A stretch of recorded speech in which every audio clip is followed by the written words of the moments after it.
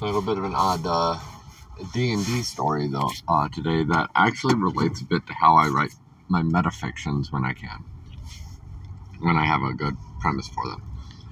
So yesterday, getting into a fight with a vampire, and these things happen. Vampires trying to take over your city, and you don't want them to. I was all sad that all of my deception, all of my work to deceive them didn't end up paying off, but I'm starting to get my suspicions about that too. And so one of the things that happened right at the front end of battle was the vampire cast Dominate Person on me. He dominated my mind. Now I get a chance to resist it, but the dice were not rolling in my favor. And now my character is under somebody else's control. And first of all, my character isn't a fan of that. Second of all, I'm not a fan of that. It actually touches on one of my deepest fears, which is completely and entirely losing grip and control of my own actions. I pride myself on having a significant amount of self-control.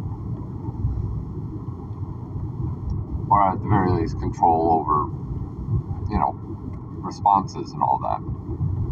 To have that taken away from me is a bit different. And that's where I get into, honestly, all fiction in general, but my metafictions in particular. In my metafictions, I should explain that. My metafictions end up looking a little bit more like structured poetry, a little bit like the Sesame Street Grover's monster at the end of this book, where the point is that I use the story formatting to tell part of the story. And it breaks it off the page a little bit by breaking apart what's normally going on with the story. Instead of your words and lines, all of a sudden there's a text box over the top of it. There's words interweaved throughout, so many that you can't even tell what's going on after a certain point. Because what I wanted to do with that is give that feeling of the unfamiliar, the uncomfortable, the whole I'm trying to pay attention to the rest of the world, but this extra thing is intruding. And, that kind of speaks to broader writing, is that you enter a book and what is normally impossible becomes possible. I'm not even talking about the fiction, the fantasy. I'm talking about how we start turning squiggly pale lines and white pages into images and ideas.